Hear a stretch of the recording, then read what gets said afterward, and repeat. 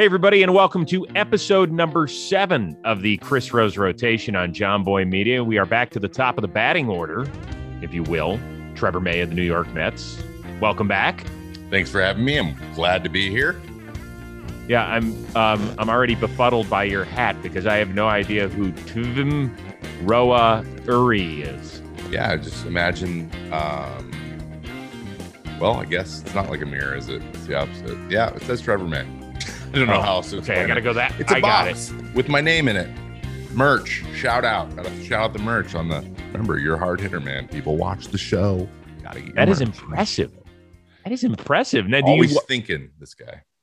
Will you walk the streets of New York in a Trevor May hat?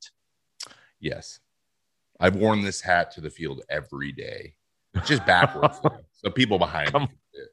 I'm not billboarding on the front, but yeah, I got some new merch coming that I'm going to be wearing at the field. I'm going to be like Stroman height don't measure heart like status. Like, you know, I'm going to be decked. We got masks. We got headbands.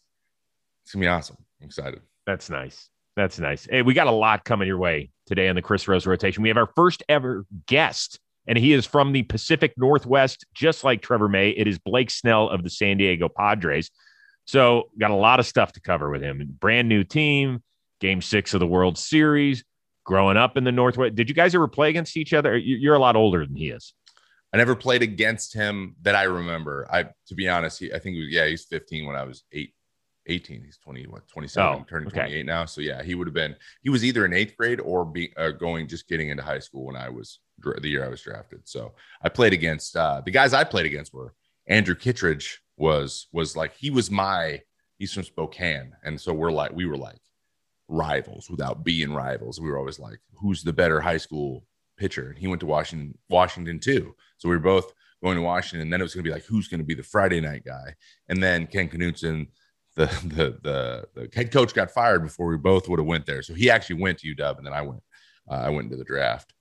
So neither one of us probably would have been the Friday night guy, to be honest. But yeah, it was Kittredge, and that's really like everyone else is like Lamb.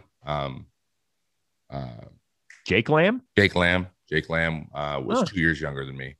And then Sally was 3 years younger than me. So, and they went to the same high school. So those were like the guys in my crew. But like my age, 2 years in either way, there was just nothing. Well, in addition to Blake Snell, who's coming your way in mere moments, we're going to start something where each of the 6 members of the rotation will break down a division that they no longer play in. So you're going to break down the American League Central, which you did play in for a half dozen years, but you will not face them this year unless it's in the World Series. So you won't hurt any feelings with what you're saying. Okay. Unless you talk bad about your old team, which I can't wait to hear. See if that's going to happen. So, and then of course we'll see how you did on your homework assignment. So that's all coming your way here on the Chris Rose Rotation. But I want to start out with this. There are Mets fans who are saying, it's blasphemy. Why in the world would your team practice getting the last out of the World Series in spring training? The baseball gods are paying attention, Trevor. Well, frankly, we won the World Series in 1986. So like, yes, if we're worried about things we're trying, I think we should just kind of let it happen. One, baseball's supposed to be fun, so we like to have some fun too. But you know what? You gotta see yourself there. You got to expect to win. You got to expect to have a feeling associated with it. I actually had a question about visualization on another podcast recently, and one of the big things I told him about was the feel. I associate a feeling with accomplishing what I'm trying to accomplish. So I get in a big spot, and I'm like, 2-2 on a guy, bases loaded, and I'm like, think about how good it's going to feel to punch this guy out. That feeling, like, that gives me confidence and motivation because I really want that outcome. It becomes like the only thing I can have. The failing is no longer anywhere in my head. And more often than not, I accomplished that. And so that's what we did. That we went out and everyone felt what it would be like to get it done. And it was a team-wide thing. And to be honest, being fired up started kind of like everyone's like, yeah, we won. And then like, we won. wait, what? Like everyone just kept getting like riling each other up. So, it was a fun thing for sure. So were you in the fictitious bullpen? And did you run in? I was just watching mostly. I was on the side. I didn't even get a chance to run in because some of us were like doing something on the side. So, but we could hear it and we saw them and we're like, oh, they must have done the 27 out drill. Just get, you do a bunch of scenarios. And if you do one without messing anything up, and that's not just making errors. It's like missing a cutoff man, not throwing to the right base, bobbling a ball, anything. And 27 straight times. It's not as easy as it sounds. Like I know we're big leaguers, but like you got to lock in for kind of a while in a spring training atmosphere. So it's anyone who played high school baseball knows how hard it was to do the 27 out drill. So yeah, big props to them. Okay. Though, that there's a lot of New York fans who are like, what the fuck are we doing? They kill it. That they're MFing you guys. Left 100%. And you know what? No one will care as long as we're winning. So it's at the end of the day, our goal is the same, and it's never going to change no matter, what people like or don't like or this or that or whatever. We have to go out, whether a guy lifts a lot of weight or does the 27 out drill. It only matters when you're going against another team. And, our goal is to bury people, man. And it's how it feels. It feels really good to be part of this clubhouse and guys getting their stuff done. So I love it. Every time we do anything like that, I love it. I was watching you on SNY in one of your early outings, and you gave up one of those wind-blown home runs and gave the greatest stink face ever. Yeah. Is this like on your wife, when you call your wife, is this the photo that shows up now? It might be. It was good. And it's funny. That was my transition face too. Cause I did give it like a little bit of a harder one. And then I was like, okay, as I was turning around to get the ball. So they caught it at a perfect time. But someone on Twitter turned it into a meme immediately. And I was like, well, that's mine now. I'm going to put that everywhere because that's very much how I am. If people are feeding me content, I'm going to push it out there.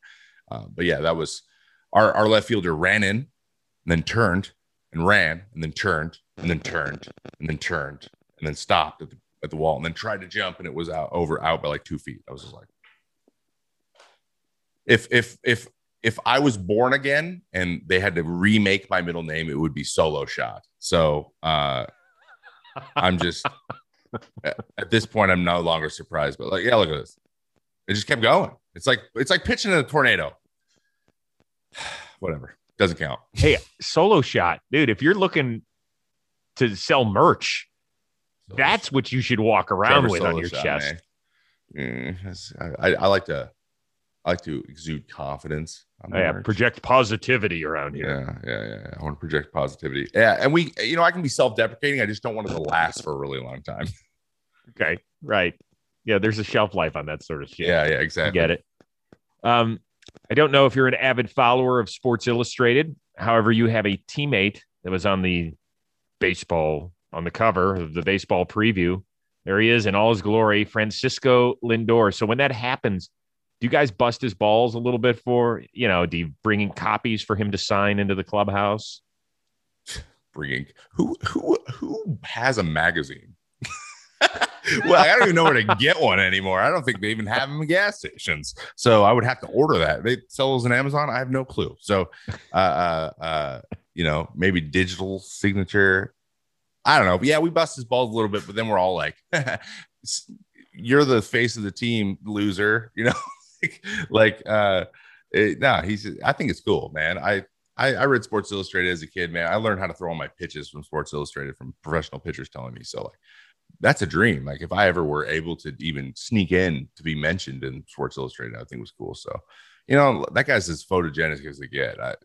Look at that. Look at the hair and the smile and just everything, man. Does he just look right? Doesn't he just look right in blue? Actually, he doesn't. He does. He does not. He does not. Stripes. In fact, that is great. A pained smile on his face. Yeah, he looks really misses upset. Cleveland so much. So I could see it. Has he mentioned me once when you guys have talked? Yeah, all the time. Wow. That's this. He's moved on, Chris. Painful. You should move on too. I can't. You got new exciting guys.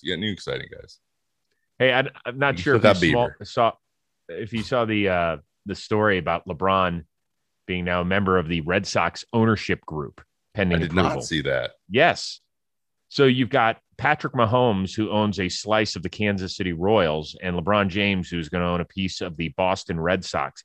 If you could pick any celebrity to make as a, Stevie Cohen co-owner, if you will, or even just just have a little piece of the Mets where you're like, God, that's awesome.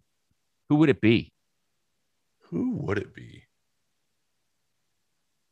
you go into your streaming world? Would it be? Oh yeah, there's some sort of entertainer. Would it be another athlete that you would want to? I feel like having an actor, like Leo or something. Like if Leonardo DiCaprio was just a big Mets fan, that would be so cool because we'd be like, he's got to come by at some point and check on his investment, right? Right. Like, that would be like that. I think that would be cool. Or like Brad Pitt or something. Like one of those guys. If one of those guys got a minority stake in one of the teams, like that would be super cool. That'd be super cool. It's not bad. Let's go with Leo. I'm a big Leo fan. Yeah. Let's go. Are you? Yeah. Best Leo movie? Oof. Departed? He's so good in Django Unchained, but Departed is really good. You know what I loved? It's a fun, silly little movie. Is Catch Me If You Can. Catch Me If You Can. Also, phenomenal. That's one of those ones like they would always play it on TNT. Like it'd always be on TV. Right.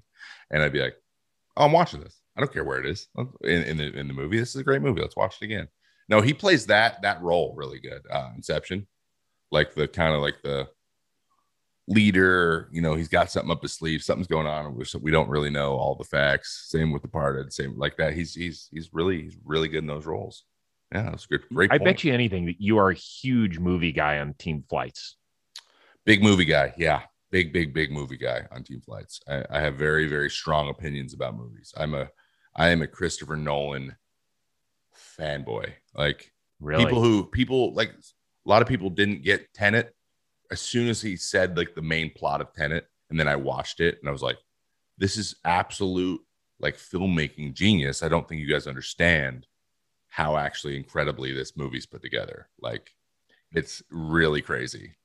That's visionary. Still haven't done it. You haven't seen it? Haven't done it. Nah, I know. There is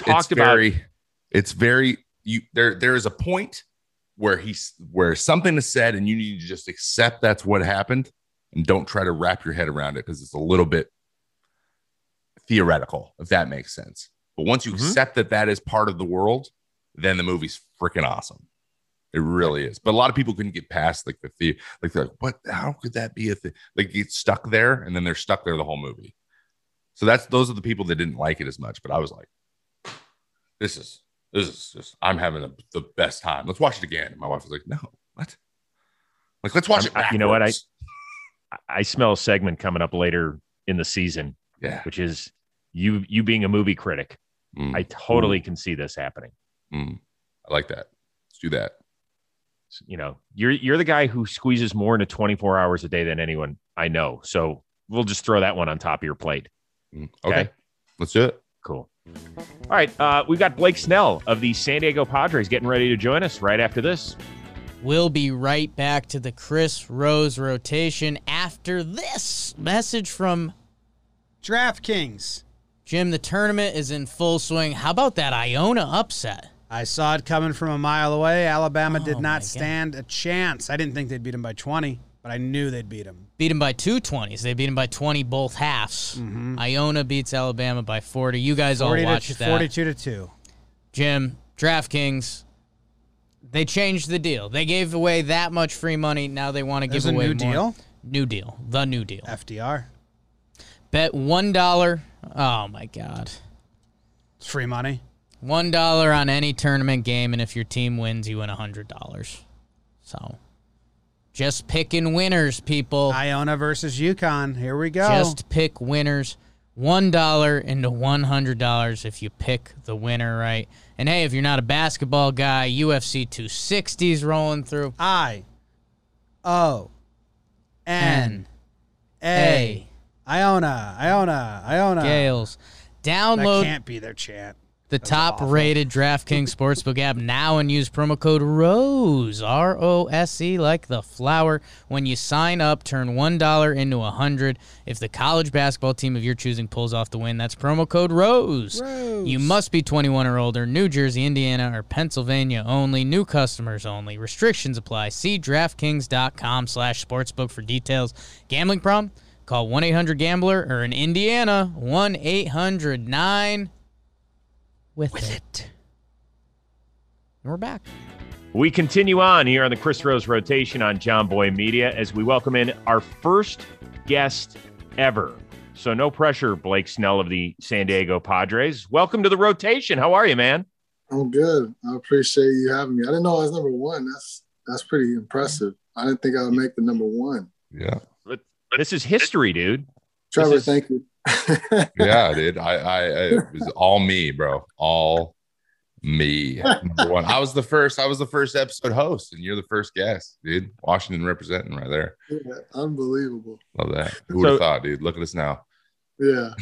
You guys are both from the Seattle area. Blake, did you know of Trevor May? Like when you were growing up, was he like the big guy?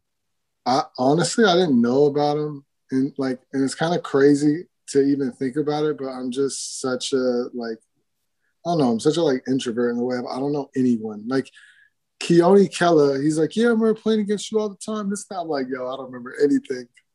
So bad. I didn't even know Keone Kella was. Yeah, he's West Seattle, Chief. No Self. way. Yeah, and I literally live next to Chief Self now. That's where I live. Yeah, my dad's telling me all of this. My dad knows everybody. And then me, I'm like, yeah, I don't remember. And then, I didn't know Trevor until he started streaming. Then I was just always watching his streams, lurking, never saying anything, just lurking. Yeah, I didn't know that either. So we're learning all kinds of stuff today. And not to correct you right at the beginning of the show, I'm actually from a town kind of far away from Seattle, but we all say the Seattle area because it's the only city in the whole state. Seriously. But I'm actually closer to Portland where I grew up in Southwest Washington, just in the sticks.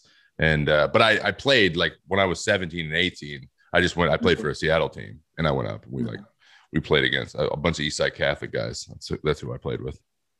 Okay. So did you not know of Blake Snell when he was coming up and being this big time prospect?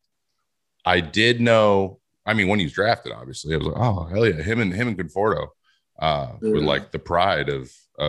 I mean, I was the first guy drafted out of our state my year, and I was a fourth rounder. So it's not a baseball hotbed, but to get two. Well, actually, I was telling him too, Sally before you from Bishop Blanchette too. So we had 3 first rounders out of high school, actually Conforto went to Oregon, but 3 first rounders. In that short of time, we just don't have many first rounders from up there. So yeah, of course, I knew about them immediately when you guys were pretty much all seniors in high school. I had heard about because my dad's like your dad. Yeah, my dad knows everyone who's anyone in Washington, sports wise. Yeah, for sure. But you were both Mariners fans. I mean, we'll get into your dad, because he actually pitched in the Mariners organization. So you grew up was it Griffey, or was he gone by the time that you started caring about baseball and stuff like that?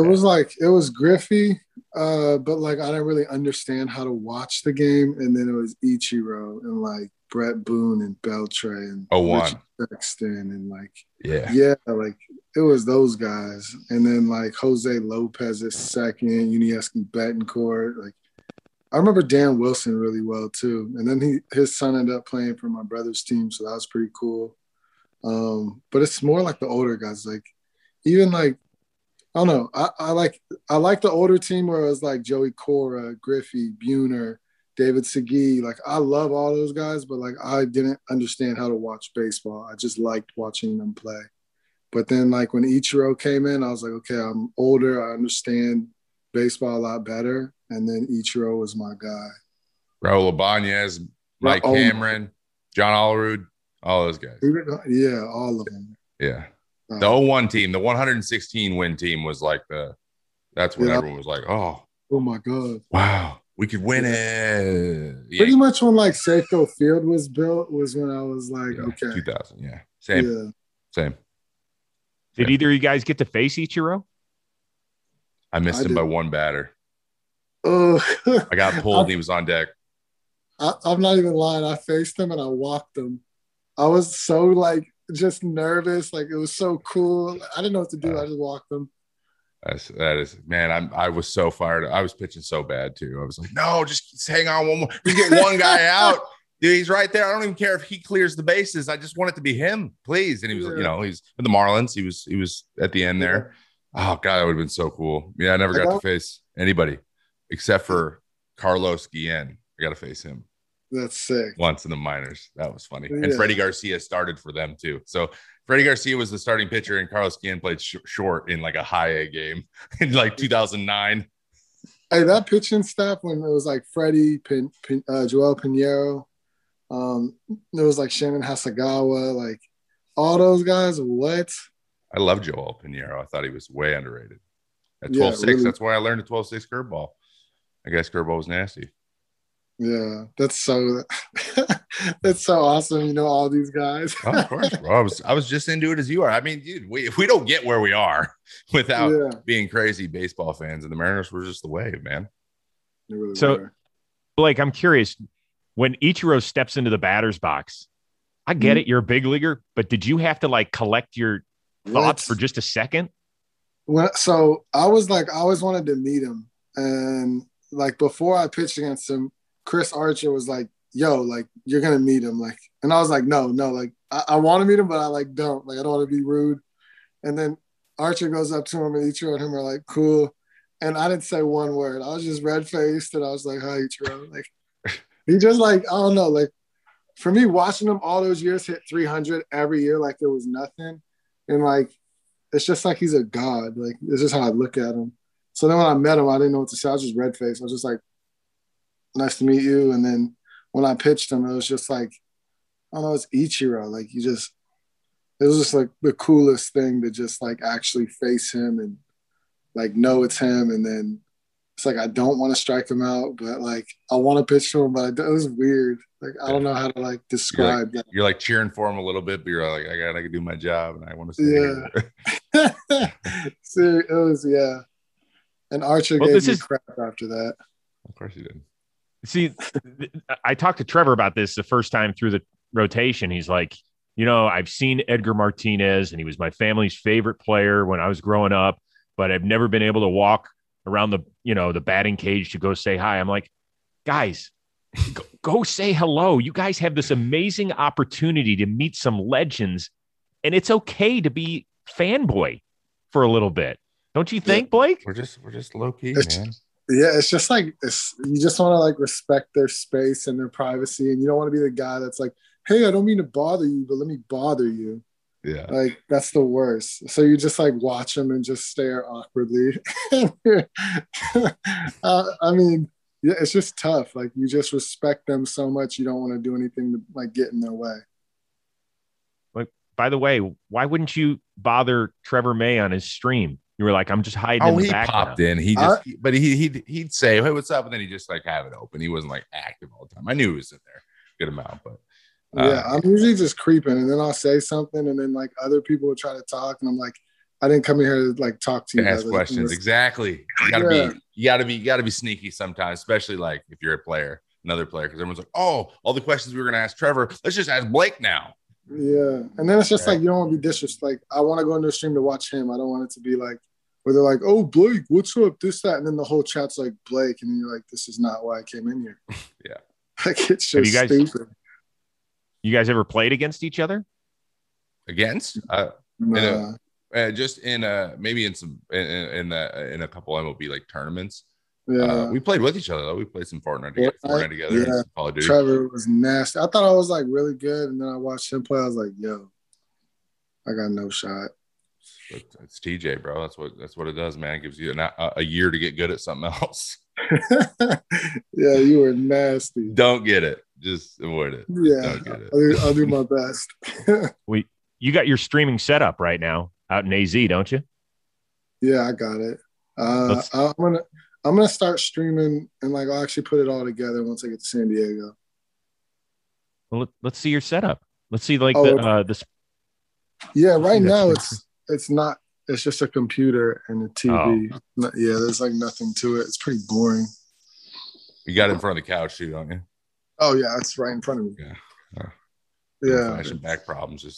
Just hunched over with your controller the whole time. I have a chair that's already at the house in San Diego. Oh, yeah, I'm the same way. I got my PC up there. They sent it just straight up to New York. So like, I'm on a laptop. So I'm just like, whatever. I'll just wait.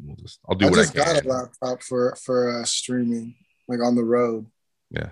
With NVIDIA. It's sick. I can't wait. I'll definitely send you. It's usually not your computer that's the problem. It's the internet. But hopefully you got some good hotels. You'll start keeping a book. Like I have a book. I'm like, no, Cleveland, can't stream there. Detroit, yes, we can do that. That's a good hotel. Like that's how it was last year. Like I knew exactly I would schedule it based on whether the internet was going to be good or not at the hotel. That's hey, how's the new crib in San Diego? I'm renting, so it's beautiful. Yeah, it's like the owner's super cool, so I'm looking forward to that. But yeah, it's nice. It's in La Jolla, and it's a nice area, and yeah, I can't complain. I've only seen pictures, so once I get there, I'll be more excited. But I've heard a lot about it. So wait a second. This is what you guys have to do. You have to put your money down on something you've never seen before. Yep. Yeah, pretty much. Same here. I know where I'm staying. I just know there's furniture in it, which is our eyes lit up. Especially in New York, they're like, there's internet. They're like, hey, you got gigabit internet and there's furniture. I'm like, that's all that matters. Yeah. I don't even have to see pictures. Give it to me. Can I park my car somewhere? They're like, yeah, you have your own private parking. I'm like, what? That's how it went. And we're just gonna show up and hope it's great. The internet is the key. The gigabyte internet. That's like the key. It is the key. So that's what you asked for more than the first thing than anything. Yep. What's the internet like? Yep. Yeah, you don't want we have a 75 up and like 5 down. You're like, no. No, I can't do that podcast later. We need to up that up a little bit. Chris is counting on me. I gotta have a good internet connection here. Can't be cutting out. Thank you, Trevor. Thank you. And by the way, why didn't you buy, Blake? Why didn't you buy? I don't know. I'm only there for 3 years. I rent it. I mean, I probably should buy just because I am there for 3 years. Yeah. But as I was thinking about it, like, I don't want to do what I just did in Florida where I buy a house. I was there for 2 years. I finally made it the way I wanted. I loved it to death, and then I had to sell it. Yeah, but this is San Diego, bro. Like, it's a house in San Diego. Like, are you going to get rid of a house in San Diego? Probably not. Yeah. I mean, it's something to think about, but this year I'm renting, and I'm happy about it. I'm just telling you, I've lived out in Southern California for 2 decades, bro. So we are on our 5th home, my wife and I, our 5th different home. You make gobs of money every time in Southern California. So at the very least, if things don't work, and I hope they do, I hope you play your rest of your time as a San Diego Padre. But if they don't, after 3 years, you're going to call me and you're going to go, Chris Rose, thank you. Thank you for making me buy that house. I'm just telling you. Yeah. No, I mean, I've heard nothing but amazing things about San Diego. And I was there for the postseason for 2 weeks. And I didn't get to check out the city, but I enjoyed the weather. I enjoyed, like, the vibe, very just relaxed. Yeah. That's why. Same with New York. It's gonna be really like chill, relax, and the fans are pretty much just like, you know what, do what you do, and we're cool. You know. Yeah, like if you have a bad game, like we're not gonna get on you. Don't even worry about it. Just come on over to Twitter, see what's up. You got 20 good games and 1 bad game. Oh my, you're gonna hear about it. I'll cross that bridge when I get to it. I read your work in the Players Tribune, and I loved it. I loved every aspect of it. I loved how much you said you're going to miss, like, just the everyday people down in Tampa, whether it's security guards or the people that help you with your food and all that sort of stuff. Yeah. Like, is that the toughest part of being traded, in your opinion? Yeah, because it's like you get to see these people every day. They have a big impact on your life. And, like, they're actually, like, a good amount of, your happiness. So, like, every day when I drive into the field, like, seeing Vinny, the security guard, and then, just the other security guards, and then seeing Bird at the front door, and then, it's just like the relationships you build every day. Like, hey, how's your day? What's new? What's going on? Like, just those conversations that mean a lot. And then when you go to like Kyle Snyder, like that's like he's literally my second father. And I was with him for all 10 years with Tampa. And we were able to do so many like great things together and accomplish so many cool things. And then you go to just all the rest of the coaching staff, trainers, like it's just everybody, even the front office. Like I made sure I knew everyone's names. I was able to talk to them. I knew everything about them, their family, who they're dating. And it was just very important to me to know that, because knowing that, like, it let them know that I care about their life and then they cared about my life. And then it was just a really good, like, family feel. So then when I got traded, like, it really sucked. I remember when I was flying in to, like, pack all my stuff, probably like a couple days after I got traded and it was finalized. Like, I was pretty sad about it all, just because, like, I love being a Tampa Bay Ray. Like, it was everything for me. I love being the underdog. And then I love how I started on a losing team and I finished where we took, we were runner up in the World Series, which, that hurt a lot. But just the whole team and how close I was to everyone that had to do with that organization. It was definitely really, really hard. And it still is. Like, I'm not going to lie. Like, there's still times where, I'll call all of them up just randomly when I think about it. I'm just like, yeah, I miss you and just what's new, what's going on. But it's definitely tough because I was there for 10 years and I really did invest into a lot of people there. Who do you call? I call like Kyle Snyder all the time. All the time. And then Justin Sua, Joey Greeney, Joey Greeney's the strength coach. Sua's the mental skills coach. I've talked to Cash like 3 or 4 times on the phone. Talked to Neander, the GM, a couple times. And yeah, just some of the players as well. And then I text a bunch of them and talk to them on Instagram. But I do a good job I still talk to a lot of the people there. Even like Bird, the security guard, like I talk to him probably at least once or twice a month, like still. But it's the relationships that we build. And then the clubhouse guys, like those were my boys. So that was definitely tough because I've been a lot of those clubhouse guys, like 3 of them, I've been with them since 2012, like actually knowing of them, who they are. And so that definitely sucks. But I was just really connected with everything throughout that organization. Shout out to Bird, by the way. Oh, Bird's the word. I love him. That's good. Shit talker? Give you shit all the time? Yes, every day. That's why I loved him. Kept me on my toes. What would he say? Most of the times he would say, Snell, what the hell are you wearing? That was like his number one thing. Anything like if jeans had holes in them or if I wore like just anything that was a little too bright or flashy, like, what are you doing? But he was always like, I give him a hug every time I saw him, like, and we just would talk about life. And but he would bust, he would definitely throw a lot of jokes at me, but it was always just throughout the day. There's nothing I could really pinpoint. Awesome. Trevor, is that what you miss in Minnesota? Absolutely, man. Fan base there is awesome, and I really appreciate like all the support, especially with like me. I'm going down and trying to come back, and going down and trying to come back, and there was always a lot of people in my corner. But yeah, when it comes to like Dan at the front door, and Hot Rod, the head clubhouse guy, he's my dude. Him and his staff, like if I need to talk about Bitcoin or cryptocurrency, I went to Tim. If I needed like anything car related, Austin, like we had a guy for everything, and they were just really close knit guys, and they're all guys that have been there since I was at the end of the year last year. I was the longest tenured Twin, been on the team the longest, and all those guys had been there with me the whole time, and I still talk to them quite a bit and let them know that. And Mike Herman, the traveling secretary over there, and Dustin Morse, the PR guy, also long time tenured Twins guys. So they've been there together forever. And I've been trying to hit them with texts to let them know they're still top 5 in the division, and they're doing a good job. And I say hi to the Mets guys for them, and it's cool too because now I'm being here and I'm starting to like figure these relationships out with these guys too. And you just got to find I'm thinking about it this way. I think about it like I get an opportunity to make those relationships with more people now, and like widen that circle. And that's it's always bittersweet. And when I was traded from the Phillies in 2012 too, and that was bittersweet too, because I had so many friends there and so many like coordinators and things that helped me get to where I was.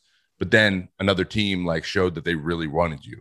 So it's like, that's a nice feeling to know that you weren't being let go. It was just time.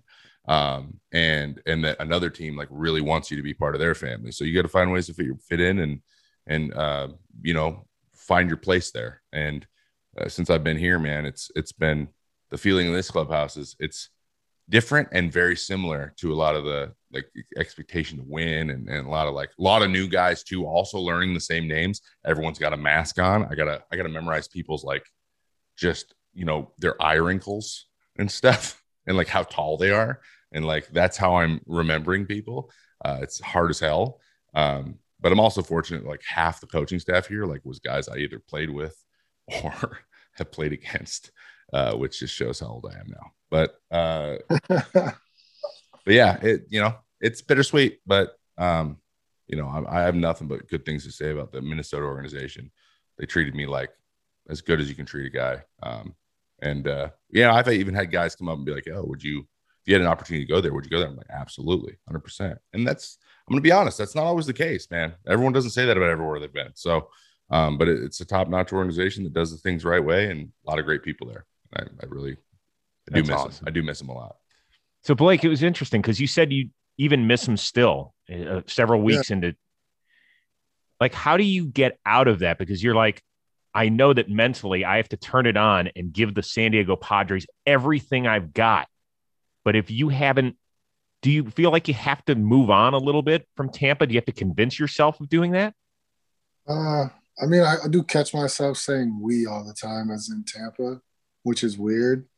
But I don't think I have to move on from it. I mean, I'm aware of where I'm at. I'm aware that I'm a Padre. I'm aware, that this is my new team, and this is a team that, they traded their guys to get me, and they really wanted me, and I'm aware of that. But I'm really big on what I feel. Like I like to sit in it and really understand why I'm feeling that way. And it's not to say that I don't love being a Padre. Like the staff here, the players here are amazing. So much fun to just talk to, hang out with.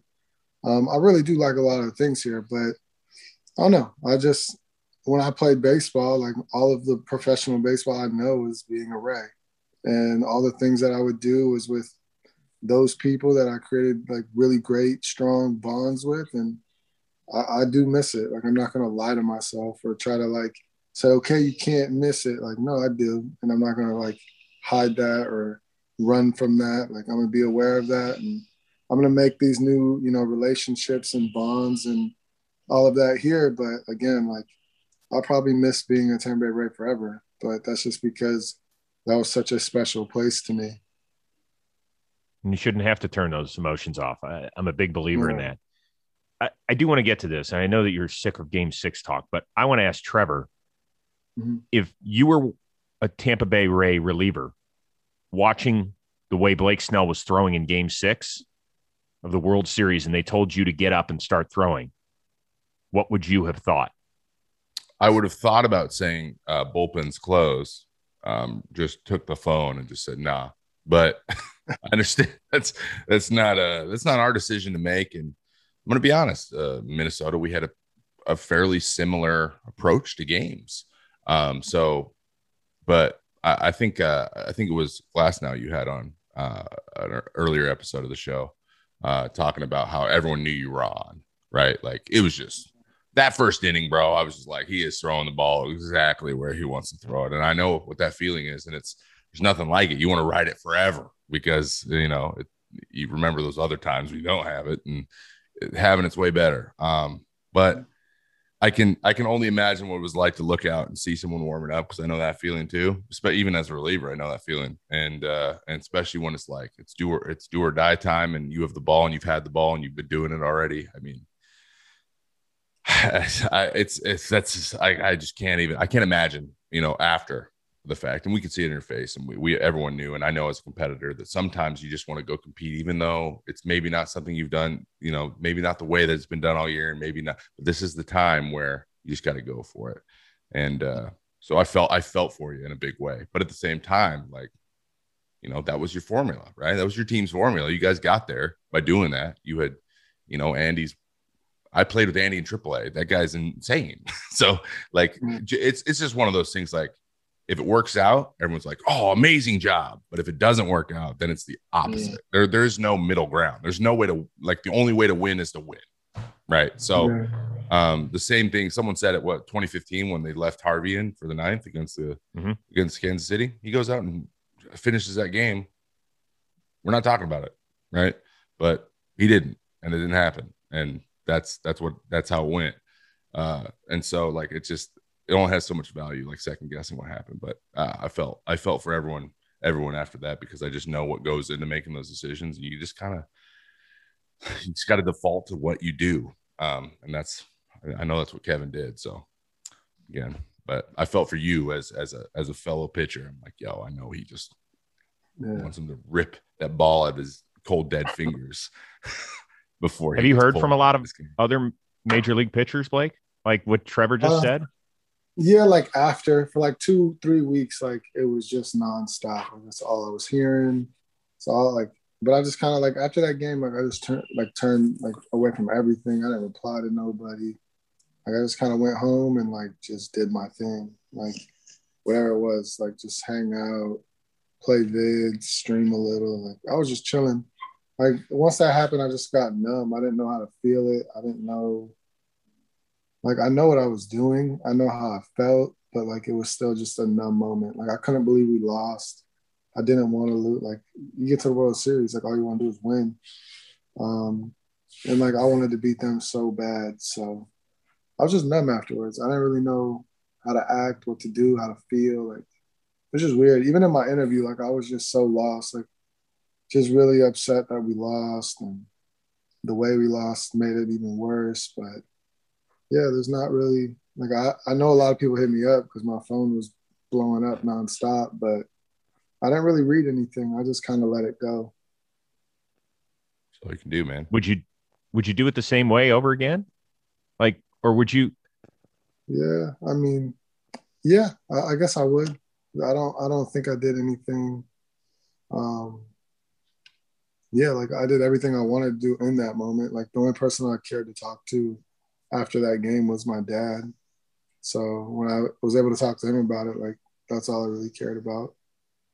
But it was definitely like, I don't know. And I feel like I'll feel that way about that game forever. Like it'll never leave me. Did it help to talk to your dad afterward? Because I know you wrote in the Players Tribune that he had tears. Yeah. Or did it hurt more when you saw him? I mean, it hurt. I don't think it was more or less. It just really sucked. But like seeing him and like, this has been something, I mean, we've been trying to do this, get to the big leagues, World Series, biggest moments, games, if we want to be there. Like we've been practicing this like my whole life. So to see him like and how upset he was, like it just like allowed me to know like, yeah, this is all right to feel the way I feel. But I was more so just like, damn, like that happened. Sad, confused, lost. Like, yeah, it's just even like now, like I'm still like I don't really think about it too hard because it is that's weird. My dad's calling me. Sorry, that might have cut out, but my dad's literally calling me right now. I told him to call me after his dinner. But yeah, like I don't know how to feel or like even look at it. Like I just tune it out type thing. Like I just stay away from it. Got it. Yeah. All right, let's quickly talk about your new team. Mm-hmm. I saw Tatis tag up on a 150-foot pop-up again in spring training. Now, that's cool when it's regular season. Yeah. Bro, have you ever seen anything like this? That's the one thing I've noticed. Our base runners, they run hard, and they're trying to get every bag. Anytime we can make a play, they're going to make a play. There was a ball hit the first. We had a guy second, third. They made the out at first, and Tommy Pham was coming around, and he scored from second. on a ball that was in the infield. The first baseman threw it to the pitcher who got to first, and then he was lazy, threw the ball home late, and we scored 2 runs off of a weak ground ball to first base. Like this team, but like it's just they play hard, and like Tatis just I didn't know he's that fast. Like that dude flies. He's really good. He's special. Really good. He's got to earn that MLB The Show cover. That's what he's got to do. But yeah, he's crazy, man. I'll say this: he wouldn't rent in San Diego. He can buy. Oh, he can buy whatever he wants. He probably already bought. All right, guys. I'm going to put you 2 on a pitch clock. So we're kind of going to run through a few quick topics here. I want you to answer. Best road city in the show to visit and why? Trevor, you go, and then Blake, you follow up. Best road city. I'm a big fan of Chicago. Lots of really, really good food in Chicago. Chicago or San Francisco, but we'll go Chicago. Chicago, just anything you want. Really cool city, and both the teams it's always a battle with both those teams too. So it's good baseball, really good food. I really enjoy going to Chicago. I'm going to go Seattle because it's home. And then outside of that, I'm going to go Toronto because the city's just a lot of fun, a lot of things to do. And yeah, I've just always loved my time in Toronto. Nice. Okay, best clubhouse setup. What is it? Blake, we'll go you and then Trevor. New York Yankees. Everything about that clubhouse, the clubbies, the food, the way they treat you, like it's just everything. It's like that is the most pro clubhouse I've been in. And yeah, I love playing the Yankees too. The fans are always just so much fun. Same. It's very show. You walk in there after a game and a dude's carving prime rib in front of you, and you're like, "This is it. Yes, I made it. I made it." And then they also have the little roster that says everyone's service time, which is always fun. That's nowhere else. So we always know exactly how much service time everyone on the team has. I don't know why, but they're the only team that does that. Yeah, and then playing against Yankees fan, we play the DS there, and it was amazing. I mean, insane to be on the opposing team. It could be very much the other way. It could be really bad for some people. You get hit in the head with the chicken tender or something. But I just took it in. I was just like, this is like what I watched when I was a kid. Like this is it. This is the stage. There is no bigger stage. So yeah, I'm never gonna forget. Even though that series went horribly, I'll never forget. Like just like them announcing their lineup. Like I was like, I mean, you can hate this team as much as you want. This is cool.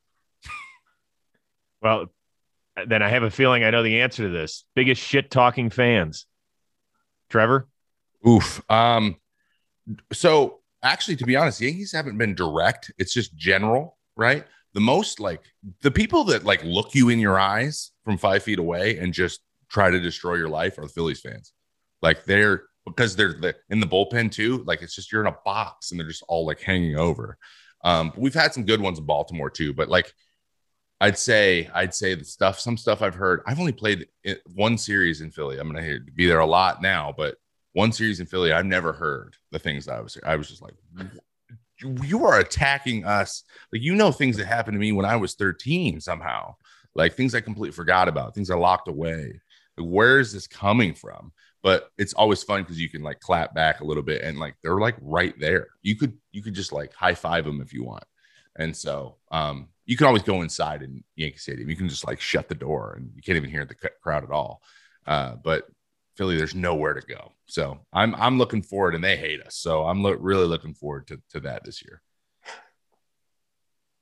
Yeah, I would go in New York because at first I was a rookie, so they really didn't like me, and they were all over making sure they said everything they could say, and but then as I got older and then more established, they were they stopped talking crap and they started being my friend. It was kind of weird, but the transition was funny because I always interact with fans. No matter what you call me, I'm gonna find a way to get you to be my friend.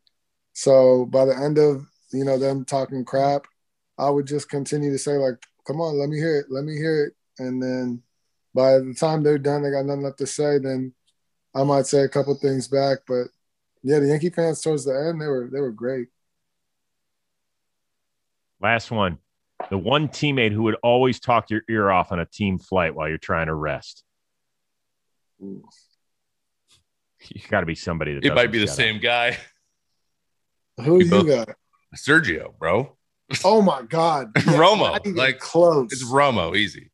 Like you can talk for 6 hours nonstop. The second he locks into you too, it's over. He sees you like crossing, you're like, you make like, contact, he's coming.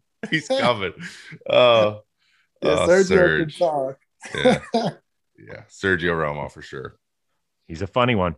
He is. All right, Blake, before we let you go, we get to spin the wheel of moderately interesting things. So we spin it, we land on a category, and off we go. He made this himself, by the way. Love it. Get up here. I need from each of you your call to the show. How did you get it, Blake? Yeah, I was in Norfolk, which is a place that I really hated playing. And it was like, I think it was on a Thursday. Yeah, it was on a Thursday, maybe a Friday. I don't know. It was on one of those days. Jared Sandberg was the manager. He called me, and I had to meet him at the hotel. It was early morning, and then it was him, Dewey Robinson, the pitching coordinator, and Kyle Snyder, the pitching coach for Durham at the time. And they just told me you're getting called up. You're going to pitch Saturday against the Yankees. It's a day game, so pack your bags. You have a flight in 2 hours. And I had to go to the field and get my all my gear as well. So I ran, did all of that. I called one person. I didn't call my dad, and I was like, tell everyone I'm getting called up. Tell them to book flights. I'm pitching Saturday in New York. They need to get flights, so they all got night flights on Alaska to New York. And they got there the night before I pitched, and then I pitched and then hung out with all of them, and then got sent back down. Trev? Mine was, we were in Indianapolis, and Rookie Nolasco had gotten hurt, and we had an idea. I was like, it's got to be me. I line up. It's got to be me finally. And game got over. We won. Whatever. I threw a pen that day. We walked in the clubhouse, and I was like, oh, maybe tomorrow or whatever. And then our manager Gene Glenn walked. He was like, hey, great job, guys. Also, by the way, May's going to the big leagues. Just hit me with it, just as he's walking by in front of everybody. Which was really cool. That's the way he did it too. He just do a little announcement and then tell everyone with you. And that was cool. And I got to call my family and stuff. And it was I debuted against Samardzija in Oakland. And so all my family was up in Washington, and everyone got to come down. They had a shorter flight than I did, which was great. And my nephew's first baseball game ever, he's won. He's never going to remember that, but he was there for the debut. A couple of my best friends who I hadn't seen in a year came, and that was super cool. And then I just had the worst outing of my life. But fortunately, we were just out of it. It was August. And so they just let me get up there and just be horrible for 10 starts and just let me stay. So and now here we are. I'm a reliever, and that we should have known that then. But hey, you know what? Hey, you take your lumps, you learn. That's how you learn. But yeah, me versus Samardzija. Yeah, and I'll never forget that this is a funny story. The ticket, people still have me I was at the game. They give me the ticket, and it was Cespedes, and he had been traded 2 weeks before that by the A's, and it was his bobblehead night, and he wasn't even on the team. So I have a Jonas Cespedes bobblehead that we all got one. All the team did, and I have that, and he wasn't even on the team for my debut. So that's it's a rare thing. Those tickets are rare.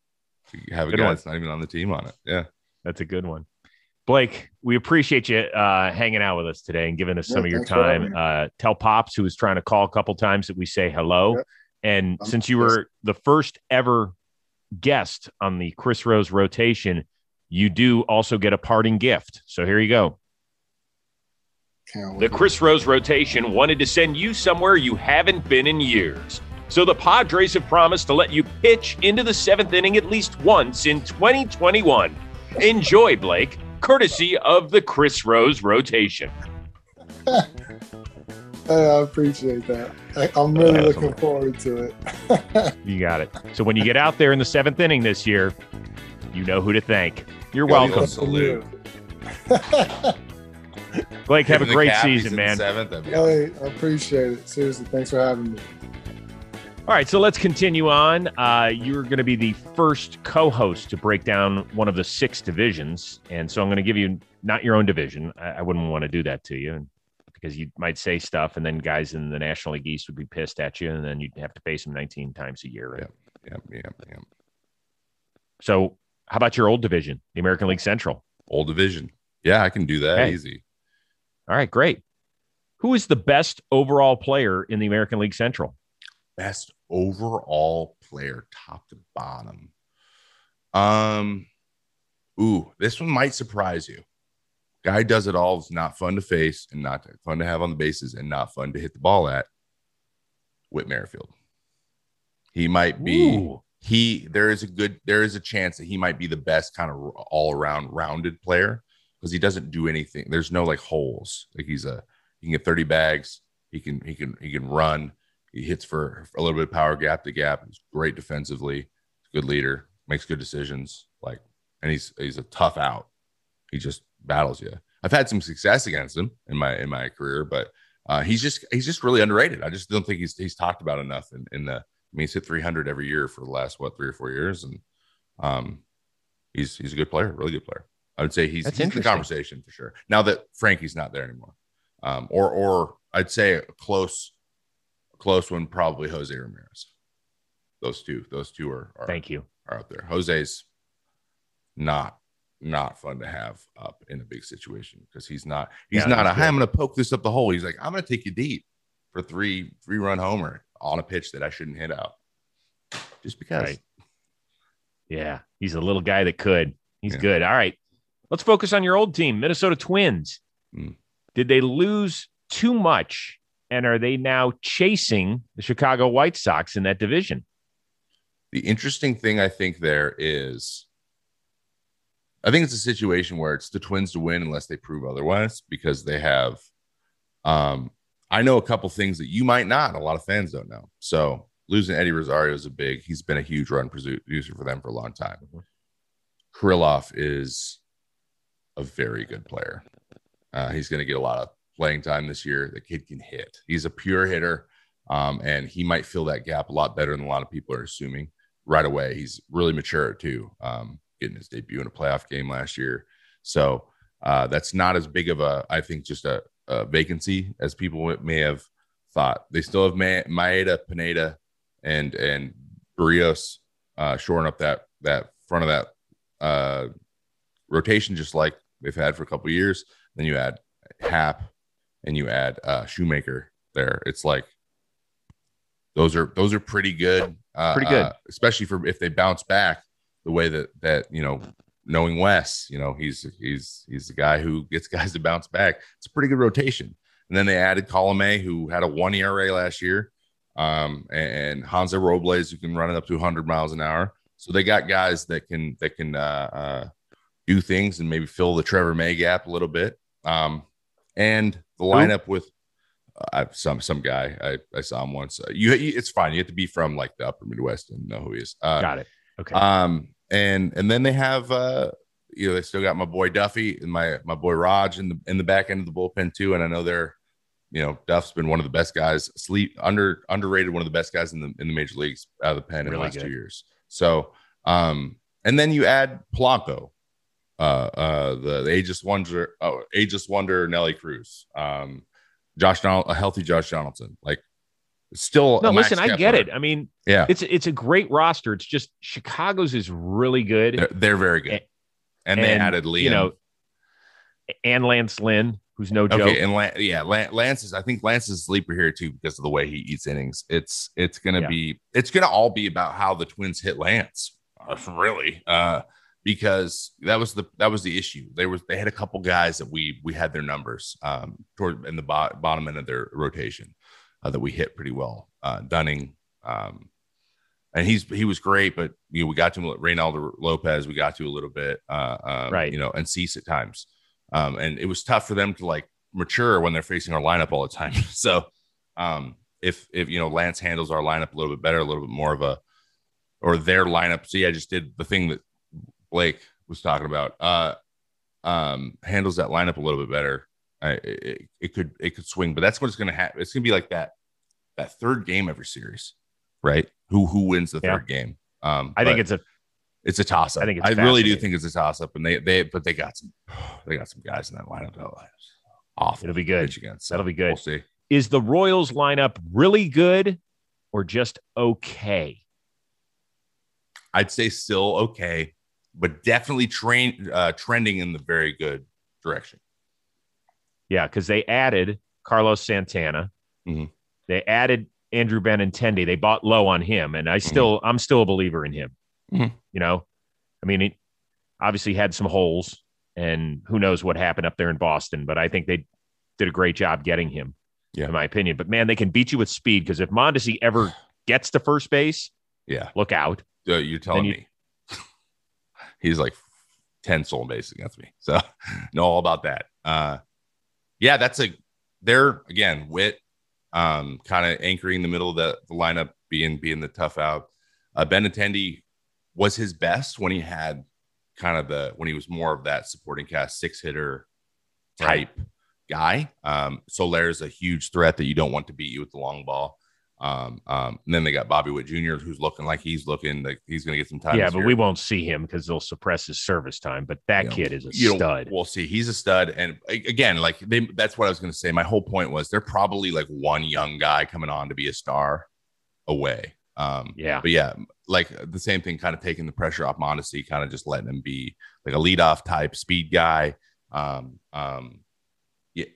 then the supporting cast, and then you got to talk about they got a bunch of young freaking arms in the bullpen. It's just going to be about starting pitching, seeing those guys, and some of them are coming along, but they still don't have that like who's starting game one. No, but just in terms of watching them offensively, they're a very watchable team, and it wouldn't surprise me if by the end of the year they're a top 10 lineup. I think they're really fun because I think they can beat you a lot of different ways. Exactly. Last one.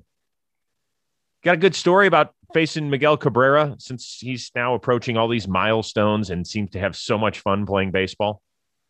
Yeah. 2014, I was a rookie. This was our last series of the year. I'll never forget because they had to beat us. They needed to beat us. I think it was 4-game series. They needed to beat us 3 out of 4 to stay in front of Kansas City because Kansas City was chasing them. They were only a game behind. And of course, we went in there and got beat 3 out of 4 times, and then they won the division. But I pitched that series, and I'll never forget. I got in. They had V-Mart, and it was like their lineup was Kinsler, Torrey, Miggy, V-Mart, Castellanos, and one other bopper, and then I'm just completely forgetting about probably. But just scary veteran lineup of V-Mart's just the worst. He just owned me. I just couldn't trick him. He knew exactly what was coming. He's the most patient guy ever. But I gave up a couple runs in the first, and I threw a curveball to V-Mart, and he took me wrapped it around the pole, top spun it. I was like, and Miggy got me later in the game with a bad slider that hung, but that was it. It was a solo shot and a solo shot, and then I went 6 innings, and I punched out 9 or 10, and 6 innings, 2 runs. So what happened was, in the third inning or second, third inning, Kurt Suzuki goes, "I think you're tipping your curveball." I'm like, oh. So we decided, I'm like, let's go slider and let's go changeup. Let's just bring the changeup out. And and Avila was catching. And I was all right. So we threw the changeup for the rest. I remember I threw 3 straight to Avila, and he swung over all 3 of them and just walked back. And I was like, I was with the 3 best changeup I threw all day. But I got a bunch of guys swinging on the changeup right on rights, just going for it. And it felt like I was like, oh, I made it. Took a step forward as a player. The next day, Anthony Swarzak is spot starting for the last game of the season. And I'm in the dugout, and something happens. Torrey gets on. He's on second. Miggy hits a single, and then there's a pitching, or our pitching coach goes out to talk to Anthony. So Torrey comes down and stands up first to talk to the first base coach. And Torrey's standing there, and Miggy's standing there. And I'm just on the fence. And Torrey goes, "Hey, May." He goes, "Change it." Good. And then And Miggy looks at me. He goes, hey, curveball?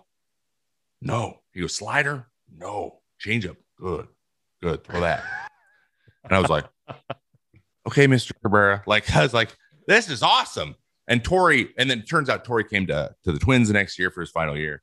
And he's like, yeah, we totally had your curveball. All like half their lineup was guys who picked up tells, like V Mart, and they all did. That's like what they did. And so that's why he's like, that's why we're so good. We picked up stuff all the time. And he was like, but you picked up on it and you changed what you're doing. And you had us. And I just told him, I was like, dude, that time when you guys were on first and you told me like my changeup was good, was like, you like that whole offseason, I was just like making this team. I didn't make the team, but I almost did. And that was a huge confidence booster for me because I had like the week or two building up to that. I had a lot of like, if I want to stay in the major leagues, like I have to show something in these last 3 starts that I like. There's this third, fourth inning thing where I'm just like falling apart. Like I'm walking a couple guys, giving up a 3-run homer and like getting pulled in the 5th, right? I can either keep doing that or I can identify that spot, lock it down, and know in the moment that all I need to do is make one pitch, get out of it. And as soon as I do that, we've been good. And I did it a couple of times. I did it against Chicago, and then I did it against Detroit. Like 2 good lineups that I was really happy. And I just noticed that I was getting better. And then that was just like the cherry on top of that Sunday. He was just like, hey, you made an adjustment, and I noticed it, and I'm the greatest hitter on the planet. So that was a really, really cool. So I've always just been a huge, like him having fun and just like goofing around. And when he catches the last out at first, and then he like acts like he's about to jog out the field, but never gets to jogging. So he walks the whole way, but he does it on purpose. So like, I'm gonna go. I got you. I didn't go the whole time. It's just so funny. Everything he does is so funny. All I wanted before I left the Twins was for him to give me to get him to swing at like a slider in the dirt and give him the thumbs up. I wanted the thumbs up from him, but he never gave me the thumbs up. He's done it to a lot of guys, but never gave it to me. He did it one year to Hellickson, who threw him a great changeup. Just one of those one time and just turned to him. Yep. Didn't he do it? He did it to Danny Salazar in his debut. Danny Salazar threw him a slider, and because Danny's throwing like 101 every pitch, and he punched him out. And he's like, "This kid's good." And then he took him deep. Remember, like the next time he pitched against him, and he did the up, and it was like 460 feet, like over the truck in center field in America. Which that's a funny story. I like to tell people too. But yeah, Miggy's an all-time great, man, and I'm never gonna forget that. That's awesome. All right, before we get out of here for this session, let's check in on your homework, Mr. May. And upon further review, I did talk to the teacher, Mrs. Rose, and she goes, maybe it's a little too personal to ask him to photograph, in the clubhouse. Document him. So maybe he gets some stories about tattoos. So we kind of adjusted the assignment on the fly, and that's always what good teachers do. So if you're a teacher out there, it's not about just making the homework assignment and sticking to it. It's about adjusting and making sure your students get something out of it. So, Trevor May, what do you have to report to Mrs. Rose? So, first of all, we have a lot of guys with tats, like a lot. I actually, and you actually gave me this. I think we had just signed Taiwan too, and Taiwan's got some work done. Stroh's covered, but a guy who's got some pretty like I like his style. Gesellman's got some good ones, really? Some solid ones, some tribal, and so a lot of the stories. And to be honest, I'm going to be honest. This was all kind of done yesterday. I didn't do a good job, Mrs. Rose. I'm so sorry. Next time though, I'm going to have the most in-depth answers to these questions. But a lot of them are family related, and a couple guys have like really cool, like half arm sleeves or like an entire pec or side of their chest covered that's family related. But a lot of those are covering ones that got when they were like 18. So, which I can't get anyone to explain what they were before, but they're like, yeah, I had to cover up this thing, so I got this. But that seems to be a theme on a lot of baseball players. This is really, really a thing in baseball. A lot of baseball players get horrible tattoos right when they're drafted. Like, yep. Ton of them. I played with a guy who had the MLB logo on his neck, and I said, "What are you doing? What if you never get to the MLB? what are you going to do? And he's like, I don't know. So no, we don't have Did any he make those. it? No, he definitely did not. And he didn't really get very close. And he was a nice guy, but yeah, it was, you know what he changed it to? UPS. UPS. It just says UPS with That's the shield. By the way, Javi Baez has it on the back of his neck, the MLB logo. He does. But you know what? Shout out to Javi. That one worked out, didn't it? So you can, at this point, put it on your forehead. You can do whatever you want.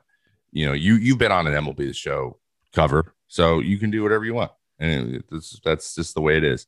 But I'm looking forward to learning a little bit more, especially as we get to know guys. Because remember, I've been a Met for 3.5 weeks. I know. And a masked Met. A masked I get Met. it. I get it. And Taiwan's been a Met for 2.5 weeks. So right. Me and him just being, I'm like, hey, explain to me your body art. We're not there yet, but no. I'm determined now because I'm a little bit embarrassed. I don't want to speak for the teacher, but my guess is that is at least B+ work, if not A-. Well, then I'll take it. Right. C's get degrees. That's what we say, right? Right. Oh. So your assignment this week, and unfortunately we didn't have a chance to write it on the board, is that your season opens in our nation's capital. Mm-hmm. I don't know what you're allowed to do because of COVID protocols, but we would love to see either a monument or something that is important to you historically. Okay. Maybe a photo, and you can explain why. And if that doesn't work and you have to stay in your hotel room, which we totally understand, give us a video tour of the Washington palatial estate in which you will be staying. I can. That is something that I can do and do very well. I am very good at giving tours of things. I know that a lot of guys do because we can walk outside. Like the biggest thing would be, especially with that off day in the middle, there's a good chance that the bus might just drop us off in Monument Park and let us walk around, because there's no reason we can't walk around, right? It's outside. Right. It's fine. And that would be, and I've done that a few times, and there are some really cool ones that would be really interesting. And a lot of them are movie related. I'd be like, this is where White House Down was filmed, things like that. So yeah, I can do that. I can crush it. It's very good. That's very good. All right, listen, you should continue to feel great about your performance on the Chris Rose rotation here on John Boy Media. I hope you had as much fun as I did, and hanging out with our first ever guest, Blake Snell. I thought we got some really, really interesting stuff out of him. I think we did too. I think this is a great episode, and the people are going to love it. Let us know, guys. That's right. And if you haven't already, hit the subscribe button wherever you get your podcasts, and also the likes and the thumbs up as well on our John Boy Media Baseball YouTube channel. And Trevor, I will talk to you again in a few weeks. Best of luck in the beginning of the 2021 season. All right, brother. Thanks for having me back, and I'm excited for episode 3. You got it. Shout out to our man, Robbie, who's always engineering and editing with the best of his ability. We will see you next time on the Chris Rose Rotation here on John Boy Media.